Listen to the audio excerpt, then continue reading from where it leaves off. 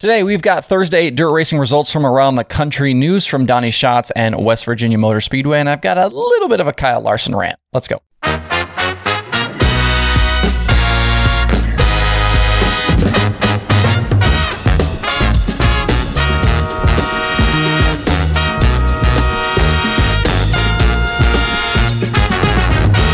It's Friday, July 22nd. I'm Justin Fiedler. This is Dirt Tracker Daily. We'll start today off with results from Thursday night.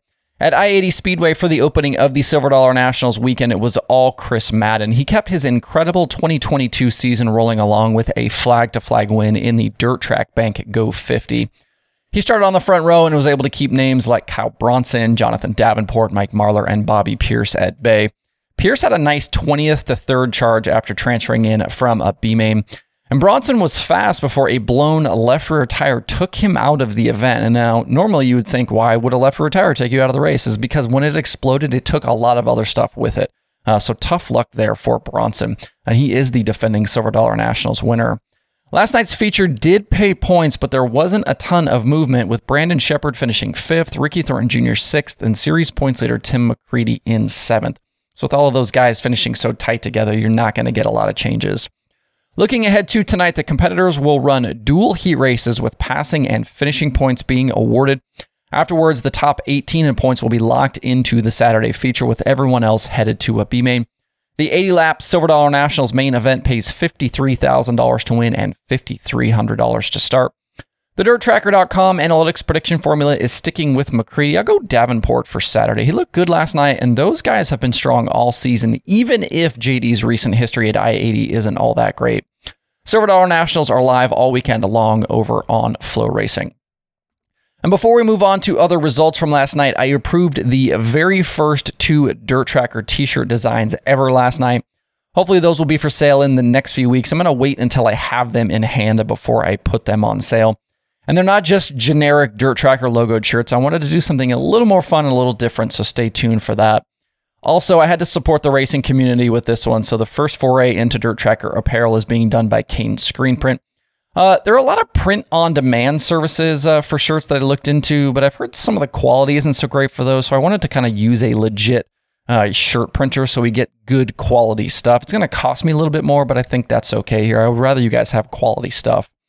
And I'm thinking in terms of price, maybe $30 a shirt, and that will include shipping and taxes. Very similar to what I do with the decals, where the price is just the price for everything. So $30 out the door just makes it easier for everyone. And I might even go ahead and set up a real store website when I finally get these in hand. But exciting stuff coming, friends. Stay tuned for that. At Butler Motor Speedway last night, Billy Moyer Jr. led all 40 laps to take his 10th career Hell Tour win, but first since 2017. BMJ has scaled back to a part-time racing schedule and had made 13 Summer National starts this season before last night. He topped Chad Finley and Dona Marculier in that one. And on the modified side, with Nick Hoffman running a late model this week, things were going to be opened up a little bit, and Kevin Reeve bagged his first career series win, topping Chad Bauer and Todd Sherman. Summer Nationals continue through the weekend with stops at Tri-City Motor Speedway, Merritt, and then back to Thunderbird on Sunday for that rescheduled event.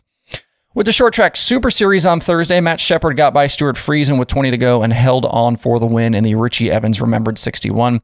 Friesen and Rocky Warner completed the podium. Shepard will extend his North Region points lead over Matt Williamson with the victory. Short Track Super Series is back in action this coming Tuesday with a South Region show up at Bridgeport. And the opening night of ASCS Speed Week from Tulsa Speedway was lost last night because of rain. They have rescheduled that race to Tuesday, July 26th. So the National Tour moves to Batesville tonight for what will now be the Speed Week opener. And they've got I-30 coming up on Saturday. In some news from yesterday, Donnie Schatz will make his USAC National Midget debut coming up at the dirt track at Indy for the BC39. It's weird to think that Donnie Schatz has never made a USAC National Midget start. He'll drive a spiked chassis with sage fruit on the side, just like we've seen him do at the Chili Bowl recently. Schatz joins an ever-growing list of midget entries for that event, which includes the series regulars, plus plenty of other dirt and NASCAR stars. The BC39 takes place August 3rd and 4th. Also, some not-so-great news from West Virginia Motor Speedway yesterday. After all the work they did to get that facility back into shape in 2020, they have decided to cancel their remaining schedule for 2022 and look towards next year. They cited, quote, low car counts, lack of sanction support, reduced fan attendance, and a now devastatingly low attended concert, unquote, as reasons for the move. The big 5/8 mile facility has held several events over the past year or so, but a track that size is a tough sell for competitors. You need big power to go fast, and that's expensive. And then when you crash on a track that size, it hurts even more, which is also expensive. Hopefully, though, they are able to find a way forward after all they've put into that place to make it raceable again. Around the country this week, besides the racing I've already mentioned, we've got the Outlaws at Williams Grove, the All-Stars at Lake Ozark, and Indiana Sprint Week gets underway for USAC. At the Grove tonight, David Gravel, Carson Macedo, and Sheldon Hudenshield will try and gain more ground on Outlaw points leader Brad Sweet. We've talked about Sweet's struggling in Pennsylvania, and over the last 27 Outlaw races at the Grove, Sweet has no wins and an average finish of 9.63. Definitely a lot lower average finish there than you would come to expect from Sweet. These guys cannot afford to not take advantage of that this weekend. We've had one race at the Grove already this season, with Brent Marks winning back on May 14th. Marks was fourth on Wednesday at Port Royal, and we'll be looking to repeat that success from May at the Grove. In 2021, Macedo won twice at the Grove with Kyle Larson, Marks, Sheldon, and Aaron Wrights all also picking up wins. Larson is expected to be in attendance for both nights, and he's the favorite from the win prediction formula. I'm going to go Macedo, though. I think he'll be motivated to bounce back and win after that DQ from the last time that has set him back in the standings. Both of these nights will be live over on Dirt Vision. And the All-Stars had a few weeks off. They are back in action this weekend with 2 nights at Lake Ozark in Missouri. The weekend is a co-sanction with the new POWRi Winged 410 series, and the non-wing War Sprint cars are also on the card. Roger Crockett leads the POWRi Winged points, while Corey Schutte is the War points leader. With the All-Stars, we'll see the championship battle between Tyler Courtney and Justin Peck continue, with Sunshine currently leading by 74 points. Christopher Bell and Cap Henry were Lake Ozark winners a season ago. The formula likes Cap for tonight because of that win, and he finished second to Bell in that other race. Cap also has 3 straight top 10s entering this weekend. I'm going to go Sunshine tonight. Finishes of 3rd and 4th last year at Lake Ozark, and 7 straight top 10s right now. I think he's really strong. He can use this weekend, too, to put some more space between he and Peck. The All-Stars will be live over on Flow. And for you non-wing fans, it's Christmas in the summertime with Indiana Sprint Week kicking off tonight at Gas City. Features will be $6,000 to win all week, and the points champion will get $10,000 and that famous rocker. Kevin Thomas Jr. is the defending Sprint Week champion, and he's back in a car sans the wing to try and go back-to-back. KTJ could be the first repeat Sprint Week champion since Levi Jones did it in 2008 and 2009. Logan Seavey's pretty good at Gas City in a sprint car, having won 2 of the last 3 races there. Justin Grant was also a winner in 2020. The formula likes Brady Bacon tonight. I'll go JG. Following tonight, they head to Kokomo on Saturday, Lawrenceburg on Sunday, and Circle City on Monday before they get a break on Tuesday. If you aren't nearby, all of these shows will be streamed over on Flow. Drop me a comment. Let me know where you're headed this weekend or what you'll be watching on the streaming services. Curious what you guys got going on with dirt racing this week. Before we shut it down for the week, I have a few thoughts about Kyle Larson. So we know he's in Pennsylvania this week. He ran Port Royal Wednesday, will be at the Grove on Friday and Saturday, and then he's got Cup at Pocono on Sunday. Last night, he got offered a micro ride at Linda Speedway, which was hosting Hyper Racing 600 Speed Week, and he went out and won it, bagging $2,000. And you should see the comments on this one. Larson stealing money from local racers, can't believe he's cherry picking, and on and on and on.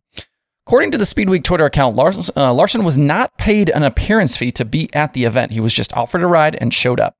And he gave the $2,000 winner's check to the car owner. I also saw someone mention that there were 87 entries last night and 44 were from out of state. So this wasn't Larson beating up on local 12-year-olds. The outrage is beyond ridiculous for the situation. And let me remind you that some of the best guys to ever sit in the seat of a race car have gone and run with other series even during the heights of their careers. I tweeted these out earlier, but Steve Kinzer ran with the USAC Western States Midgets and ASCS regional shows. Dale Earnhardt had no problem running with ASA, ARCA, and the Southwest Tour. Mario Andretti won at Kyalami in 1971 in Formula One and also made 3 Silver Crown starts that year. And that doesn't include a whole host of other drivers that have done the exact same thing through their careers. It's not a bad thing that Larson was at Linda's last night. It was a good thing. He brought attention to the event and to the track, and those fans and racers in attendance got to see and race against him, which they'll talk about forever. Larson worships at the Church of Racing, and he's just out spreading the gospel. Stop being so mad about everything all the damn time. Let's just enjoy a racer doing racer things. You'll have plenty of choices on the streaming services this weekend if you want to watch some races and aren't headed to the racetrack. We're north of 100 shows between today and Sunday from Dirt Vision, Flow Racing, Racing Dirt, Speed Sport, XR, The Cushion, and more. And that includes the Outlaws, All-Stars, Lucas, USAC, ASCS, and a ton of other local and regional racing. To see the full daily streaming schedule with links to watch, visit dirttracker.com/watch tonight. That's it for the show today. Enjoy the dirt racing weekend. If you have thoughts about the topics on today's show, please leave them in the comments below or tweet at me. Thanks everybody for tuning in. We'll be back on Monday for more Dirt Tracker Daily.